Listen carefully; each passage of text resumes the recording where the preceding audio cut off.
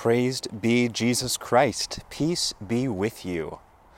Today, as you're listening to this, I believe it is December 19th, 2022, in the fourth week of Advent.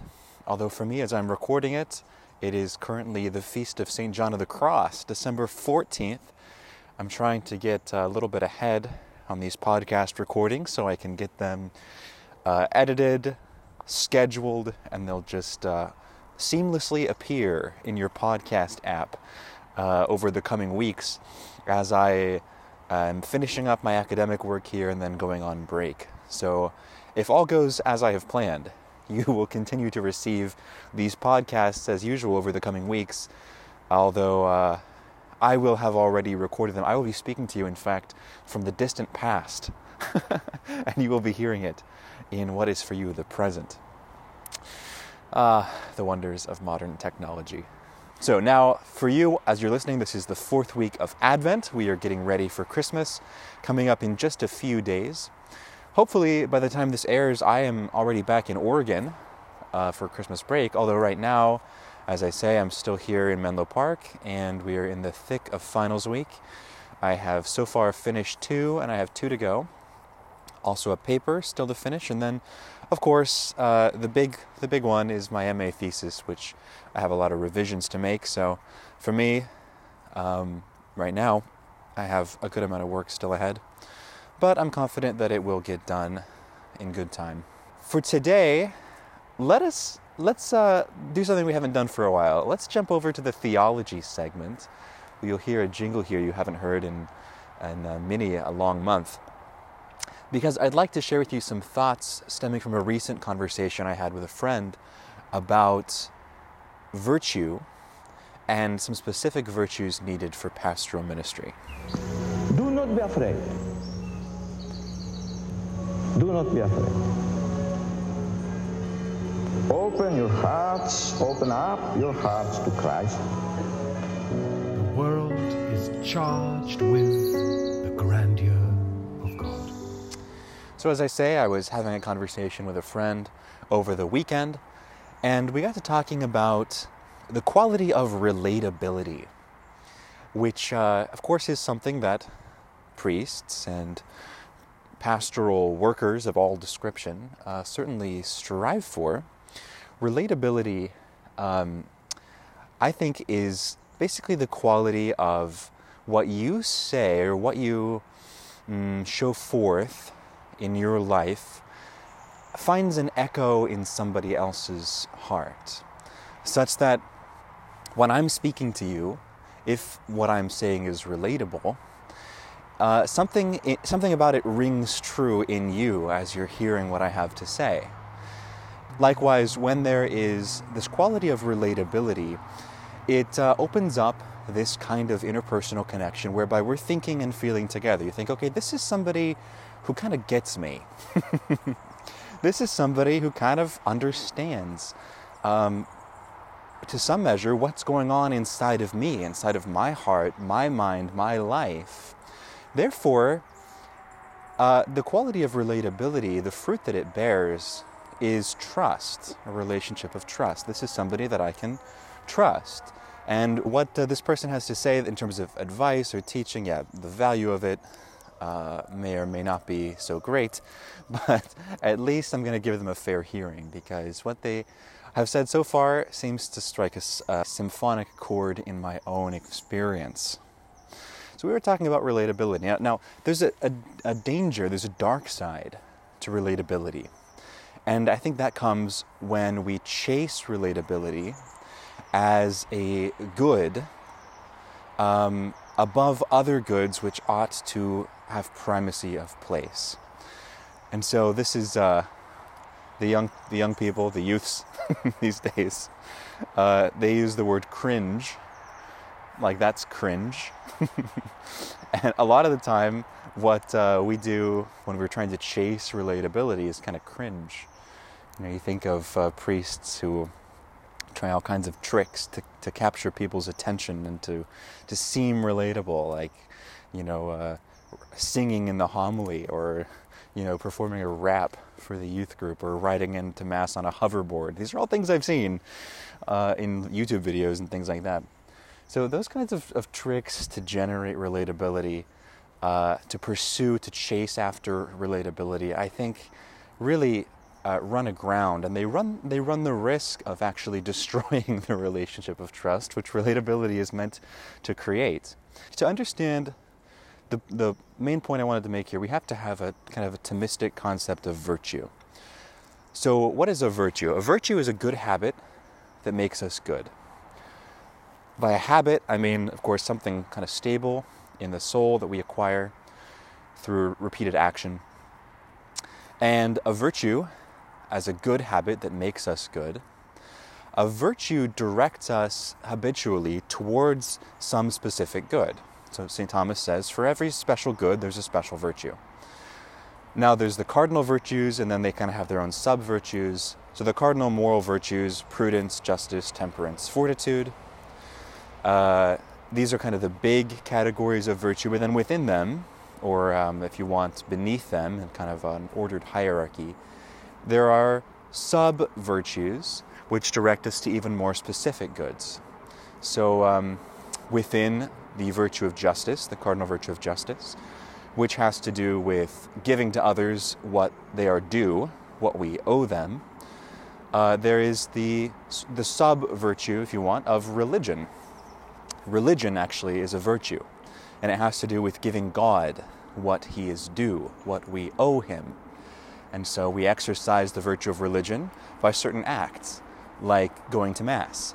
When we go to Mass, we worship God, and therefore we exercise the virtue of religion because we owe God right worship, simply because he's our creator, he made us, we're creatures, he deserves our worship, our reverence, our honor and glory. So that's just a real brief rundown of the Thomistic theory of virtue.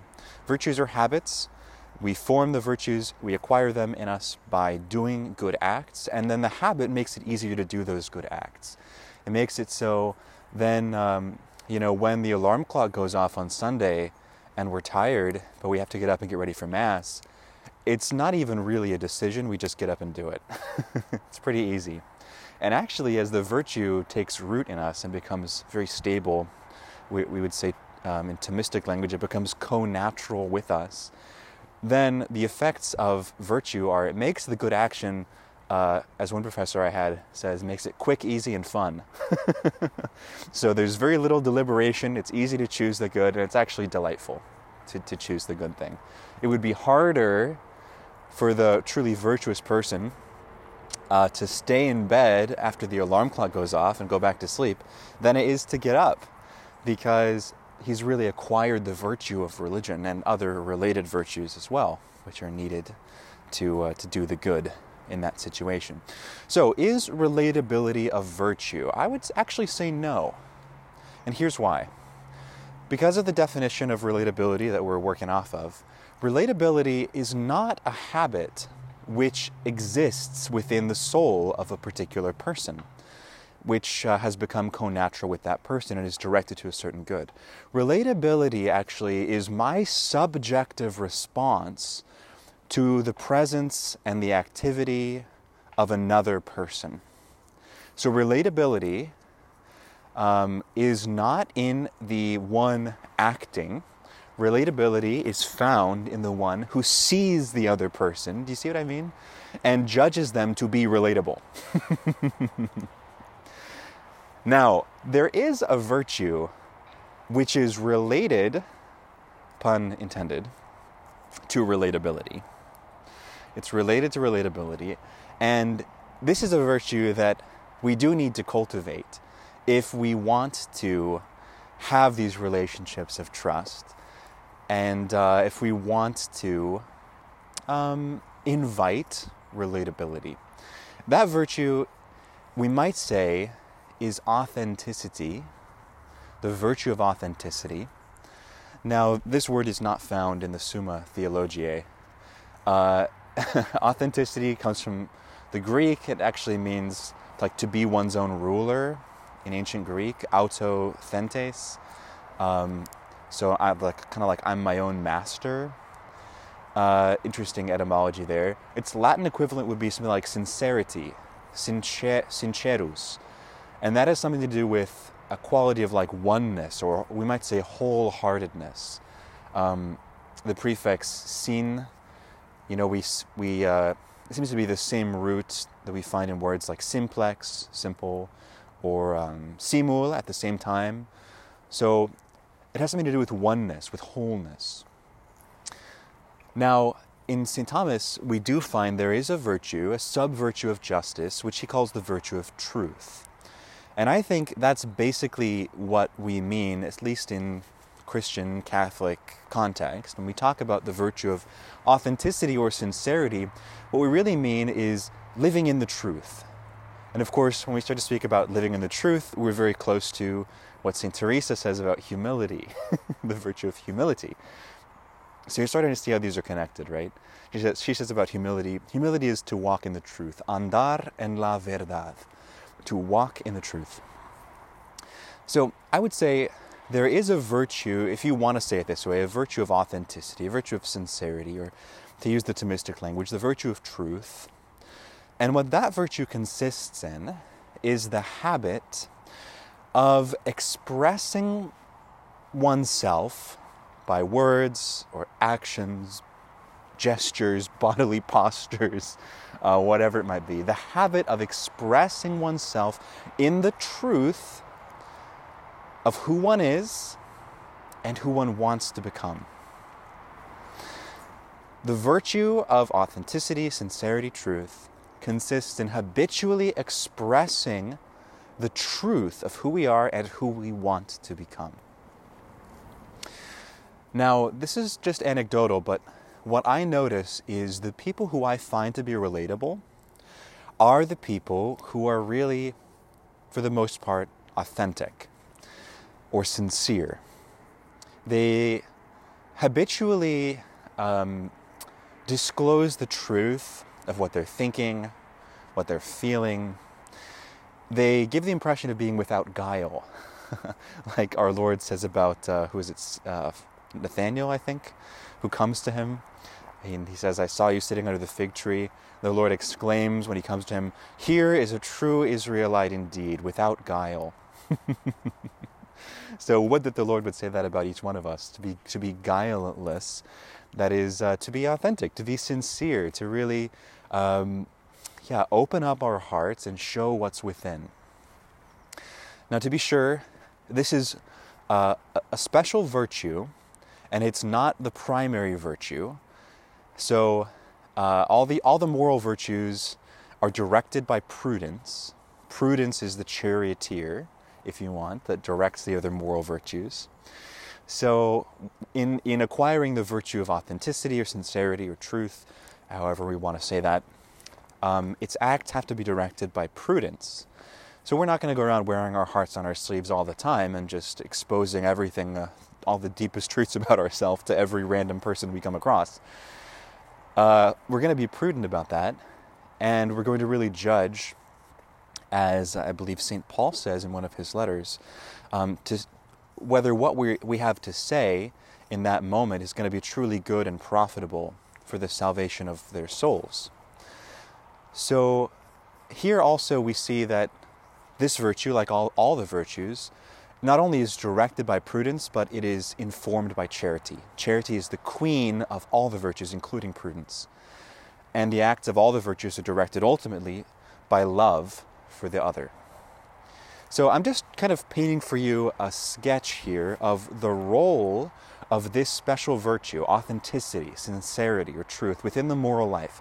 It's not the whole thing, it's not even the most important thing, but it is an important and a special virtue, directed by prudence, informed by charity, which, if we acquire this virtue, if we become the kind of people who habitually live in the truth and express the truth by what we say and what we do, then I think we will become the kind of people who are relatable and who inspire and invite relationships of trust and intimacy, which is something that as pastoral workers, as priests, as those who have the care of souls and who work in ministry, we really want to invite. We want people to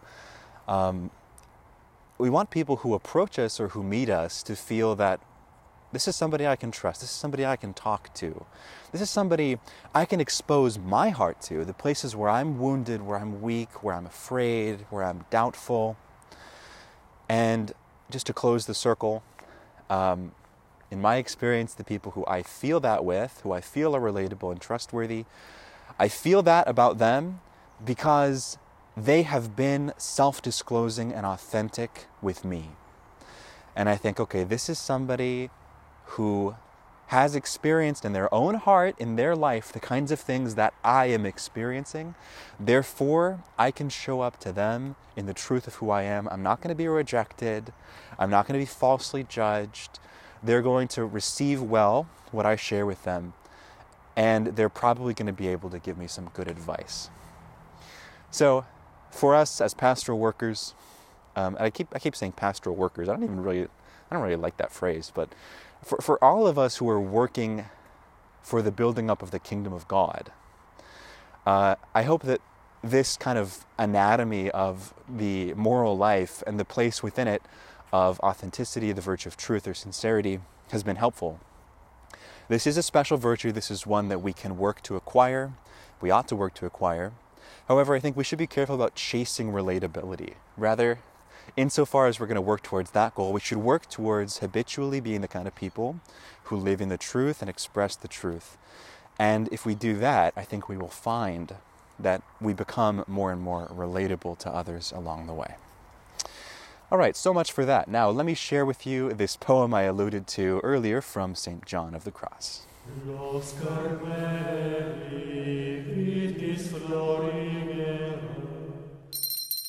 Whoever is a little one, let him come to me.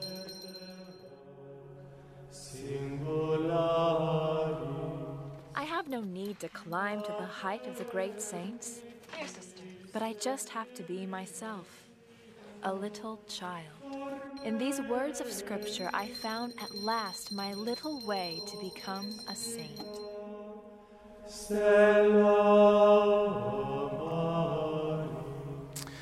Well, last week we read this beautiful poem, The Unpetaled Rose by St. Therese, about strewing these rose petals before the feet of the infant Jesus. This week I wanted to share with you a bit of a longer poem by St. John of the Cross. And once again, today, December 14th, as I'm recording this, is his feast day, so it's a very fitting day for me to be reading this poem to you. By way of introduction, I will just say, this poem, which is entitled Romance sobre el Evangelio, in principio erat verbum, acerca de la Santísima Trinidad, romance on the gospel text, in the beginning was the Word, regarding the Blessed Trinity.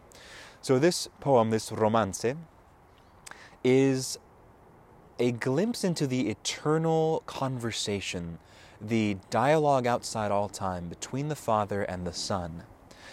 It aims to look behind those opening words of St. John's Gospel. In the beginning was the Word, and the Word was with God, and the Word was God. The prologue of John's Gospel, which narrates for us in beautiful, stunning, theological language, the incarnation of God, God who becomes man. St. John, in this poem, is looking behind that Gospel text, and he's imagining and describing for us what was it like in the interior life of God, the Father and the Son conversing with one another in the intimacy of their communion. Just before, if we can even use the word before with respect to eternal persons, just before the moment when God becomes man, when he becomes incarnate in the womb of Mary. So you see what St. John is doing here. He's having us lift our gaze to an eternal perspective and consider what was happening in the very heart of God. And then he kind of brings us down again. He looks at creation, which is awaiting the coming of the Messiah, and then he brings us to the very moment of the incarnation itself. Now, this is kind of a long poem, so I'm just going to begin it here without any further commentary. Except to say this, of course, it was written originally in Spanish. I'm going to read it for you, though, in its English translation, with the caveat that If you enjoy this and if you read Spanish, please go look it up online and read the Spanish. The Spanish is so much better. I mean, poetry in its original language is always incomparable. Any translation is kind of a betrayal. So this will give you the sense of what St. John is saying, but in it, some of the beauty, unfortunately, is lost, as is the nature of translation. All right, so let us begin. In the beginning, the Word was. He lived in God and possessed in Him His infinite happiness. That same Word was God, who is the beginning. He was in the beginning and had no beginning. He was Himself the beginning and therefore had no beginning. The Word is called Son. He was born of the beginning, who had always conceived Him and who always was conceiving Him, giving of His substance always, yet always possessing it. And thus the glory of the Son was the Father's glory, and the Father possessed all His glory in the Son. As the lover in the beloved, each lived in the other, and the love that unites them is one with them. They're equal, excellent as the one and the other, three persons and one beloved among all three. One love in them all makes of them one lover, and the lover is the beloved in whom each one lives. For the being that the three possess, each of them possesses, and each of them loves Him who bears this being. Each one is this being, which alone unites them, binding them deeply, one beyond words. Thus it is a boundless love that unites them, for the three have one love, which is their essence. And the more love is one, the more it is love. In that immense love, proceeding from the two, the Father spoke words of great affection to the Son, words of such profound delight that no one understood them. They were meant for the Son, and He alone rejoiced in them. What He heard was this: "My Son, only your company contents me. And when something pleases me, I love that thing in you. Whoever resembles you most satisfies me most. And whoever is like you in nothing will find nothing in me. I am pleased with you alone, O life of my life. You are the light of my light. You are my wisdom, the image of my substance, in whom I am well pleased.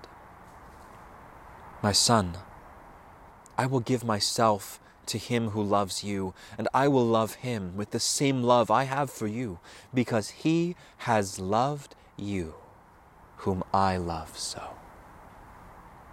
My Son, I wish to give you a bride who will love you. Because of you, she will deserve to share our company and eat at our table the same bread I eat, that she may know the good I have in such a Son, and rejoice with me in your grace and fullness." "I am very grateful," the Son answered. "I will show my brightness to the bride you give me, so that by it she may see how great my Father is, and how I have received my being from your being. I will hold her in my arms, and she will burn with your love, and with eternal delight she will exalt your goodness." "Let it be done, then," said the Father, "for your love has deserved it." And by these words the world was created, a palace for the bride, made with great wisdom, and divided into rooms, one above, the other below. The lower was furnished with infinite variety, while the higher was made beautiful with marvelous jewels, that the bride might know the bridegroom she had. The orders of angels were placed in the higher, but humanity was given the lower place, for it was, in its being, a lesser thing. And though beings and places were divided in this way, yet all form one, who is called the bride. for love of the same bridegroom made one bride of them. Those higher ones possessed the bridegroom in gladness, the lower in hope, founded on the faith that he infused in them, telling them that one day he would exalt them and that he would lift them up from their lowness so that no one could mock it anymore, for he would make himself wholly like them. And he would come to them and dwell with them, and God would be man, and man would be God. And he would walk with them and eat and drink with them, and he himself would be with them continually until the consummation of this world. When joined, they would rejoice in eternal song, for he was the head of this bride of his, to whom all the members of the just would be joined, who form the body of the bride. He would take her tenderly in his arms, and there give her his love. And when they were thus one, he would lift her to the Father, where God's very joy would be her joy.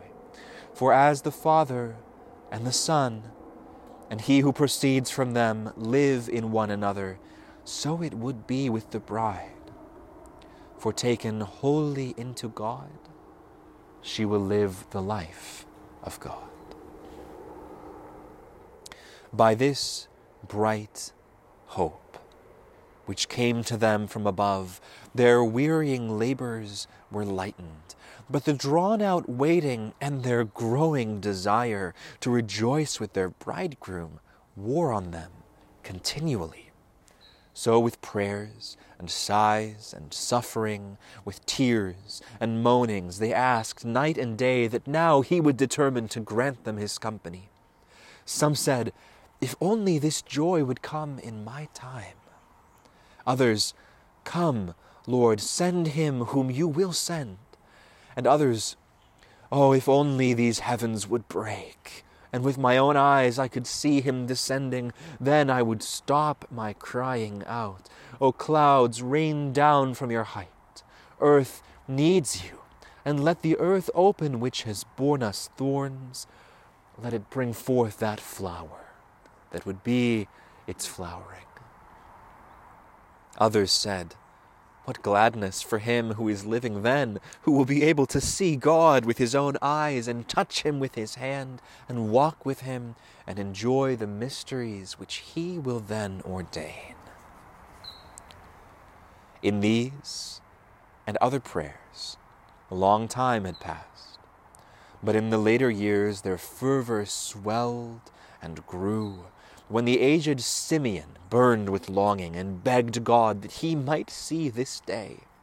And so the Holy Spirit, answering the good old man, gave him his word that he would not see death until he saw life descending from the heights, until he took God himself into his own hands and, holding him in his arms, pressed him to himself. Now that the time had come when it would be good to ransom the bride, serving under the hard yoke of that law which Moses had given her, the Father, with tender love, spoke in this way. "Now you see, Son, that your bride was made in your image, and so far as she is like you, she will suit you well. Yet she is different in her flesh, which your simple being does not have. In perfect love, this law holds, that the lover becomes like the one he loves, for the greater their likeness, the greater their delight. Surely your bride's delight would greatly increase were she to see you like her in her own flesh. My will is yours," the Son replied, "and my glory is that your will be mine. This is fitting, Father, what you, the Most High, say, for in this way your goodness will be more evident, your great power will be seen, and your justice and your wisdom. I will go and tell the world, spreading the word of your beauty and sweetness, and of your sovereignty. I will go, seek my bride, and take upon myself her weariness and labors in which she suffers so, and that she may have life, I will die for her. And lifting her out of that deep, I will restore her to you. Then he called the archangel Gabriel and sent him to the Virgin Mary, at whose consent the mystery was wrought, in whom the Trinity clothed the Word with flesh. And though three work this, it is wrought in the one. And the Word lived incarnate in the womb of Mary. And he who had only a father now had a mother too. But she was not like others who conceive by man. From her own flesh he received his flesh, so he is called Son of God and of man. When the time had come for him to be born, he went forth like the bridegroom from his bridal chamber, embracing his bride, holding her in his arms, whom the gracious mother laid in a manger among some animals that were there at that time. Men sang songs, and angels melodies, celebrating the marriage of two such as these. But God, there in the manger, cried and moaned. And these tears were jewels the bride brought to the wedding. The mother gazed in sheer wonder on such an exchange. In God, man's weeping, and in man, gladness. To the one and the other, things usually so strange.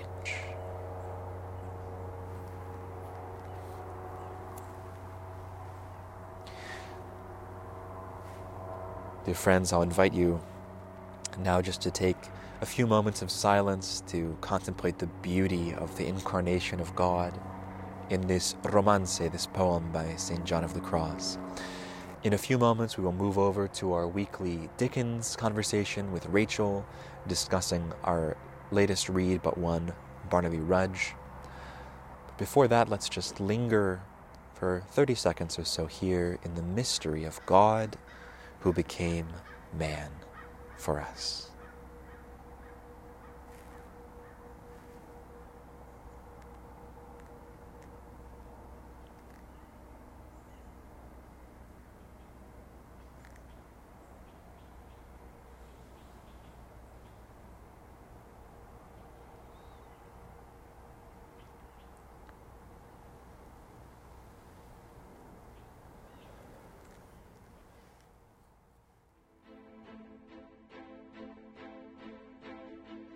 It was the best of times. It was the worst of times. Come in, and know me better, man. God bless us, everyone. What the Dickens?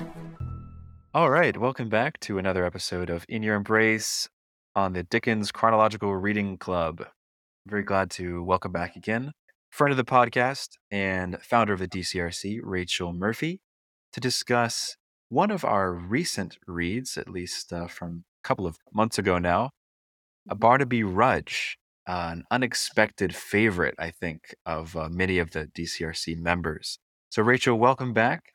And could you give us a little bit of an introduction, maybe, to Barnaby Rudge, especially what was going on for Dickens as he wrote this largely forgotten novel? Oh, thanks, Deacon Matthew. Yeah, it was an unexpected favorite. I think there's been more enthusiasm about Barnaby than I've seen so far for any of them, I would say.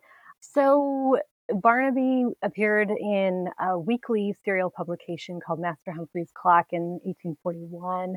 It came out in weekly installments between February and November of that year. But it had a rough beginning. It was probably the one that was most delayed. Dickens had been thinking about this for several years, and he had issues with publishers, especially Bentley and Bentley's Miscellany. And so it was delayed several times. It seemed to have trouble getting started. But once it did get started, it wasn't particularly successful. I mean, for Dickens, I was just reading that the publication started out with sales of something in the neighborhood of 70,000 each week, but then dropped progressively to like 30,000 over the course of the time, which for most people would be great. For Dickens, it wasn't particularly good. But I think he was trying to try out a form of fiction, historical fiction, which was very popular at the time, following on like Sir Walter Scott novels. And the only other time he did this was with The Tale of Two Cities, which was, nearly 20 years later in 1859. And it's very different from his other works. It's almost split into two sections. The earlier portion, we're getting used to our characters and kind of the domestic scene of the Maypole and the Warren and young Barnaby Rudge. And then the second portion is on the riots of 1780. So it takes place 5 years later. So you have this gap of 5 years. And so you start to see how the bigger societal things going on are affecting all these characters we've gotten to know in the first portion. So it is kind of split. And Peter Ackroyd wrote of it as one of Dickens's most neglected but most rewarding novels, which is really interesting. It's also very strange. It has an ensemble cast, and the lead character is Barnaby Rudge, the title character. Clearly someone who has some kind of an intellectual or developmental disability. We don't really know exactly what is going on, but he's clearly someone who's innocent, but he's caught up in a greater political, societal situation going on, which is the Gordon riots of 1780, which was essentially protesting some of the new legislation trying to repeal these anti-Catholic measures from like the end of the 17th century. Catholics did not have a lot of rights at the time, and a lot of these measures from 1698 or whatever were not really put in practice in practical terms anyway, but they were trying to make it official to decrease the intolerance for Catholics and allow them to join the army or own property and blah, blah, blah. So anyway, Lord Gordon was protesting these recent measures, and it ended up kind of getting out of his hands. So I'll just say that as an introduction, that for the leader of the riots, the acknowledged leader, Lord George Gordon, this event on June 2nd, 1780, which lasted 6 days, the rioting lasted 6 days, it was essentially something that didn't have a true leader, because Lord Gordon, he allowed things to get out of his hands. And I think that's what Dickens was trying to get at, is that mob violence, rioting is not the answer. It's going to get out of control. And then people don't even know what they're fighting for anymore. So I think that might be a good setting of the scene, a good backdrop, which was applicable to things going on in Dickens' own day, like the Chartist riots that were going on in the 1840s, for example. So kind of a warning against mob violence, which he would write about again later in Tale of Two Cities. Yeah. It's really striking reading Barnaby Rudge in the present day. This novel is so timely, even to recent actions going on in the United States of America in the past couple of years. We've seen quite a lot of mob violence. And it's interesting, too, just to look back at the preface that Dickens wrote to this novel. I have it quoted here. He says, "What we falsely call a religious cry is easily raised by men who have no religion, and who in their daily practice set at naught the commonest principles of right and wrong, that it is begotten of intolerance and persecution, and that it is senseless, besotted, inveterate, and unmerciful. All history teaches us." Yeah, we see in these riots, as you're pointing out, ostensibly they're for the purpose of protecting England as a Protestant nation, right? And kind of keeping Catholics in their right place within the society, keeping them out of positions of power or security. But we see in Dickens's ensemble cast the kinds of people who get caught up in this riot. I mean, one thing I remember towards the end of the novel, we hear there are even some Catholics themselves who were rioting in the streets of London. They just kind of get caught up into this mob and all sorts of people who sort of have their own issues, right, Rachel? We kind of see like in the mob as personified in certain characters, of whom one is Hugh, just as an example. We see they have their own wounded, traumatic past, and a lot of like pent up anger and just their own issues that kind of need working out, and that all gets taken up into the mob where it finds its release. It's fascinating. I think Dickens is masterful at the way he sets up the scenario of all these characters who have other issues. They have anger issues for other reasons, personal reasons, maybe their personal work situations, like Sim clearly despises the kind of master servant relationship he's in. Hugh is essentially an illegitimate son of an absent father. And we have all these scenarios where people are dissatisfied and angry for some Yeah. reason, and they get caught up in the mob violence, and it really has nothing to do with the actual issues that they're supposedly rioting about.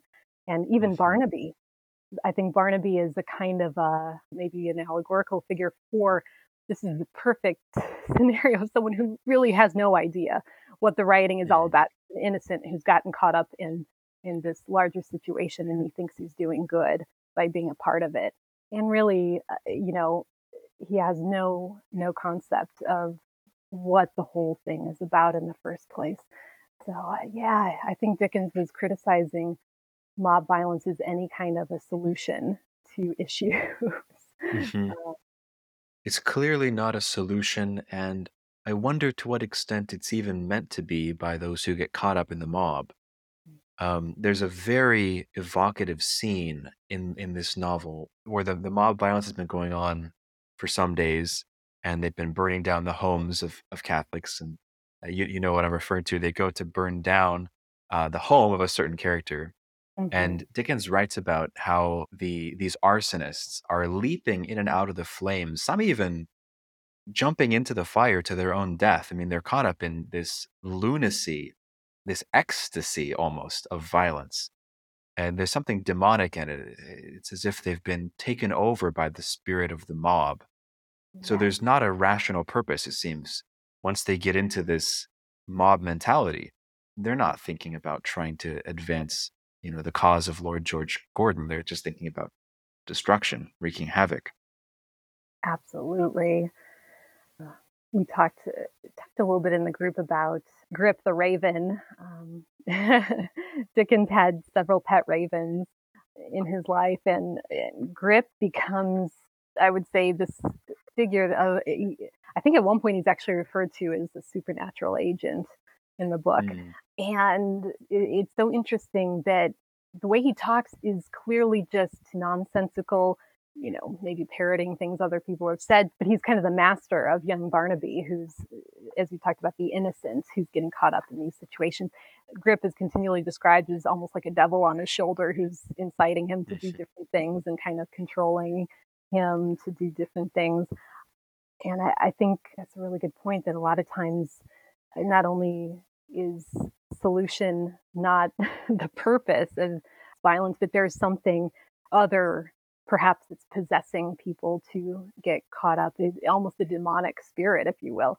Mm, Something that was clearly possessing people to let all inhibitions go, to let their aggressions out, to yeah. do damage, maybe destruction, because maybe they've been powerless to do it in other ways to build anything. So the tendency is to just destroy haphazardly. Something is rotten in the state of England at the Yes, outset of Barnaby Rudge, for sure. yes, I, absolutely. I think about, some commentators in 2020 when we had nationwide riots breaking out that summer. Some commentators, I think, rightly pointed out that the nation had been in unprecedented lockdown for months. I mean, the social stresses were so high. There were so many factors that probably led to this deep societal restlessness and a lot of just pent up passions that found their vent in these riots in 2020. And likewise, in the DCRC, some people talked about the January 6th riots at the US Capitol. Mhm. And maybe sociologists could look at different factors behind that. But I think within our society right now, there are a lot of people who feel this kind of restlessness. Like there's not really a vent for their, what you might say, political passions or whatever it may be. They're not heard, and that ends up giving rise to these kind of violent extremes of mob activity. Now, an interesting thing, Rachel, we could look at maybe in Barnaby Rudge, we talk about this ensemble cast. Within the ensemble, though, there are a number of characters. I can count 3 or 4, maybe 5 characters who have a kind of a dysfunctional relationship with their fathers. So there's sons whose fathers are either physically absent, morally absent, or else, like in the case of Joe Willett, the father's domineering, borderline abusive. I wonder if maybe we could just discuss this theme a little bit, because I think that maybe kind of gets close to the heart of what Dickens is describing for us here. Perhaps we could start just with Barnaby, our title character. What's his relationship like with his father, or lack thereof? And how do you think that influences his character arc? Well, should I give spoilers?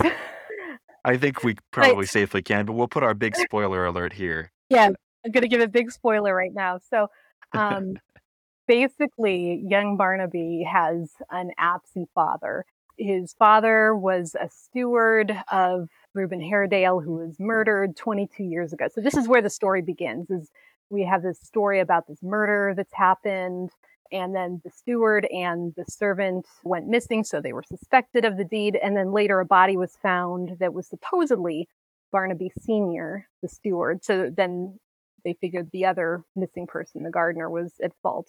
Anyway, long and the short of it is this mysterious stranger shows up and is kind of harassing Barnaby's mother, and we find out that this is actually Barnaby's father. It's Barnaby Rudge Sr. who dressed the other servant of Haredale in his own clothing and murdered him. So he's a murderer, he's an absent father, and the two of them meet up in prison when Barnaby the Younger gets put into Newgate for his part in the riots.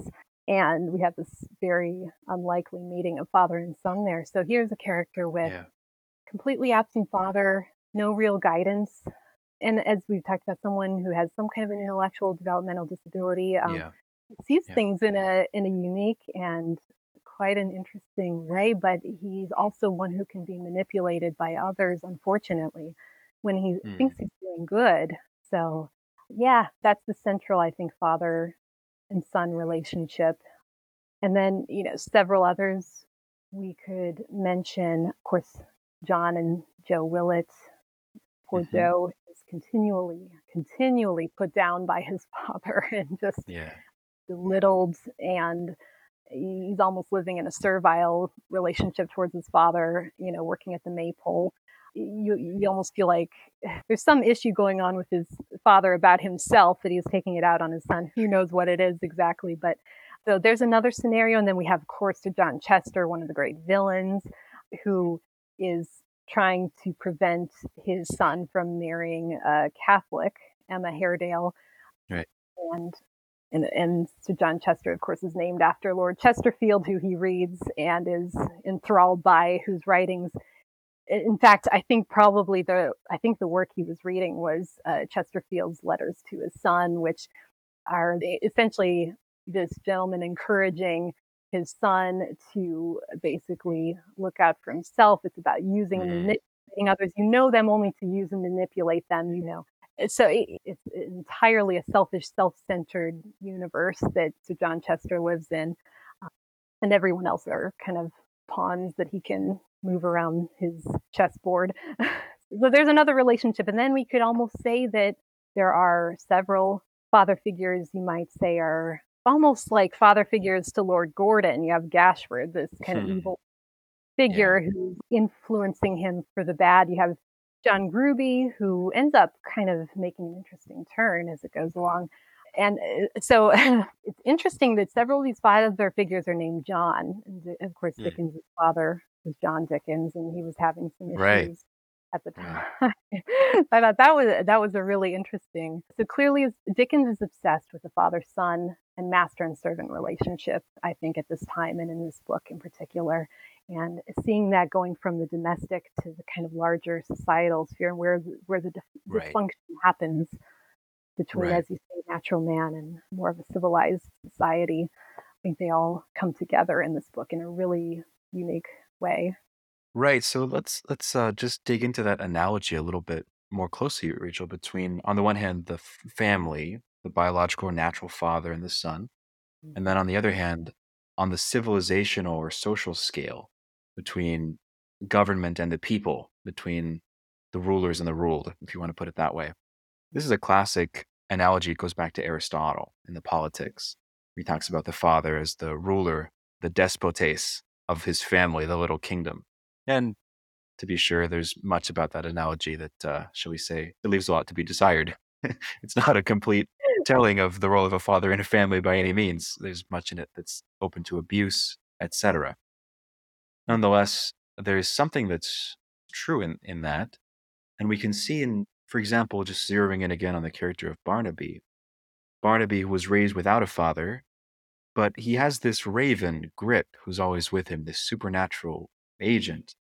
And there's one quote where, and we're never quite sure how seriously to take what Barnaby says. It's fanciful, and the language makes you wonder what exactly his grip, so to speak, on reality is, how strong or tenuous that grip might be.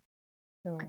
But he says about Grip, he says, he calls me and makes me go where he will. He goes on before and I follow. He's the master and I'm the man, right? So one thing that occurs to me is looking at Barnaby and Grip, again, Aristotle has this analogy of man as a charioteer being pulled along in a chariot by his passions, which are like the horses. And man has to gain the mastership over the passions in order to direct the chariot to go where he wants. And looking at Barnaby and Grip, I sort of think, could we say Grip maybe is kind of a symbol of the passions within the soul of man, which kind of need to be tamed and put under the control of right reason? Because in Barnaby, we do see there's this kind of a restlessness in him, and he ends up getting swept up by this mob violence and even finds himself unexpectedly at the head of the mob alongside Hugh later on. And so I'm speculating here, along with our friend Myron Magne in this book, Dickens and the Social Order, but might we not see in Barnaby, played out on the level of an individual life, something that Dickens is also warning us about on the level of a society, which is, yeah, passions need to have their proper vent. Passions have their role in the moral life as well as the social life. But passions given free rein leads to very dark places. There has to be a kind of a rationalizing, or if you want, a civilizing influence in order to correctly, direct the passions of our human nature.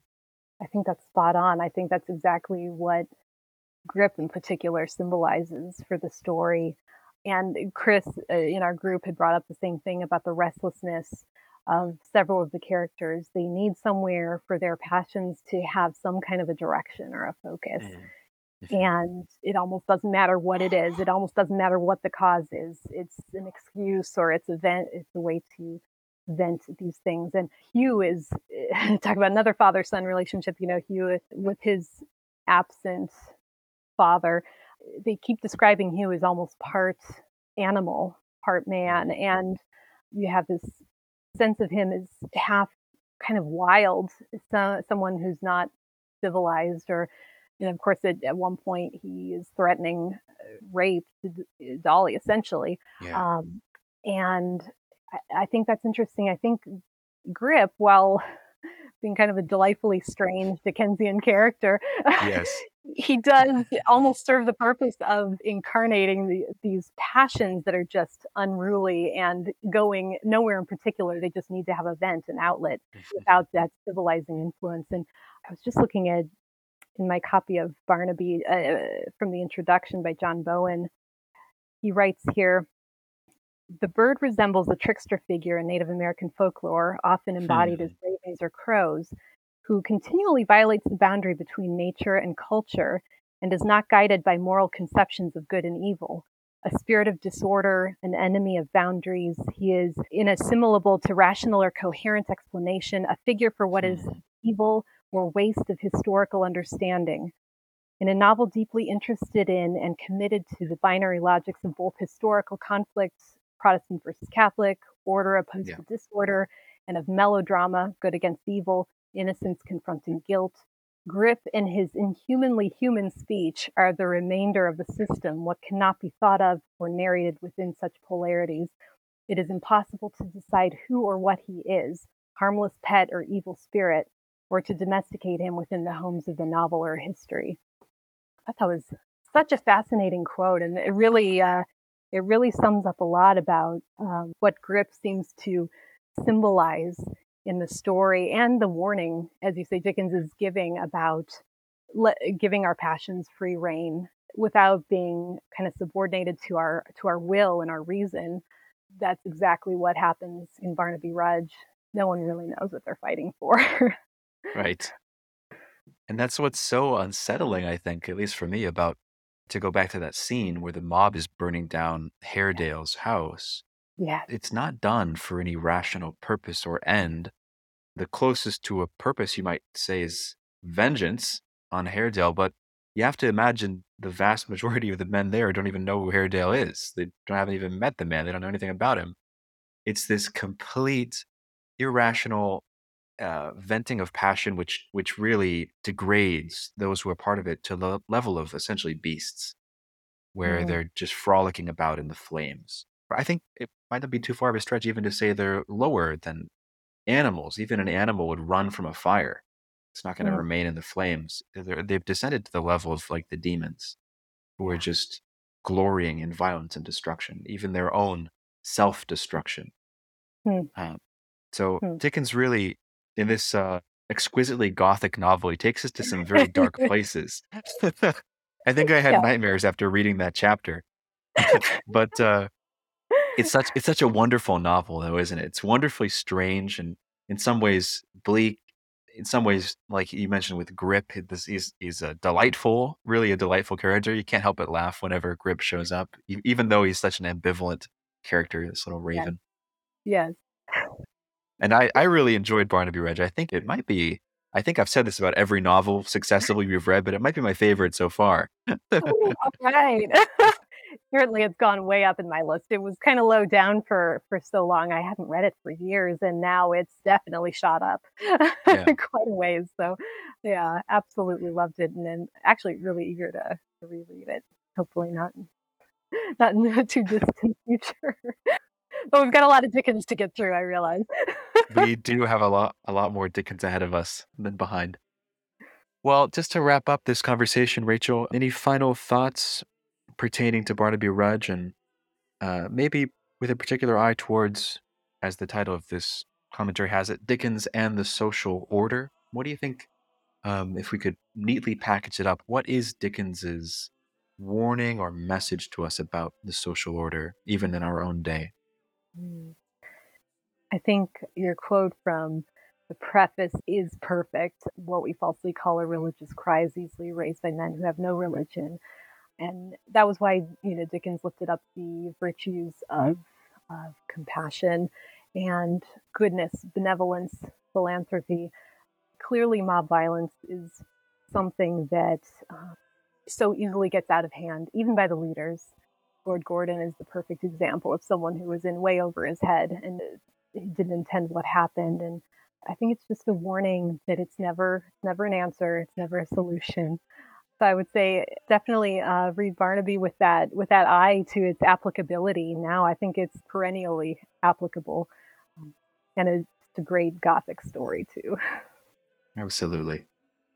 Very good. Well, thank you so much, Rachel, for joining us again, and we look forward to having you back on soon, maybe with another special guest to discuss Dickens again come Christmas time. Until then, dear listeners and friends, the Lord be with you.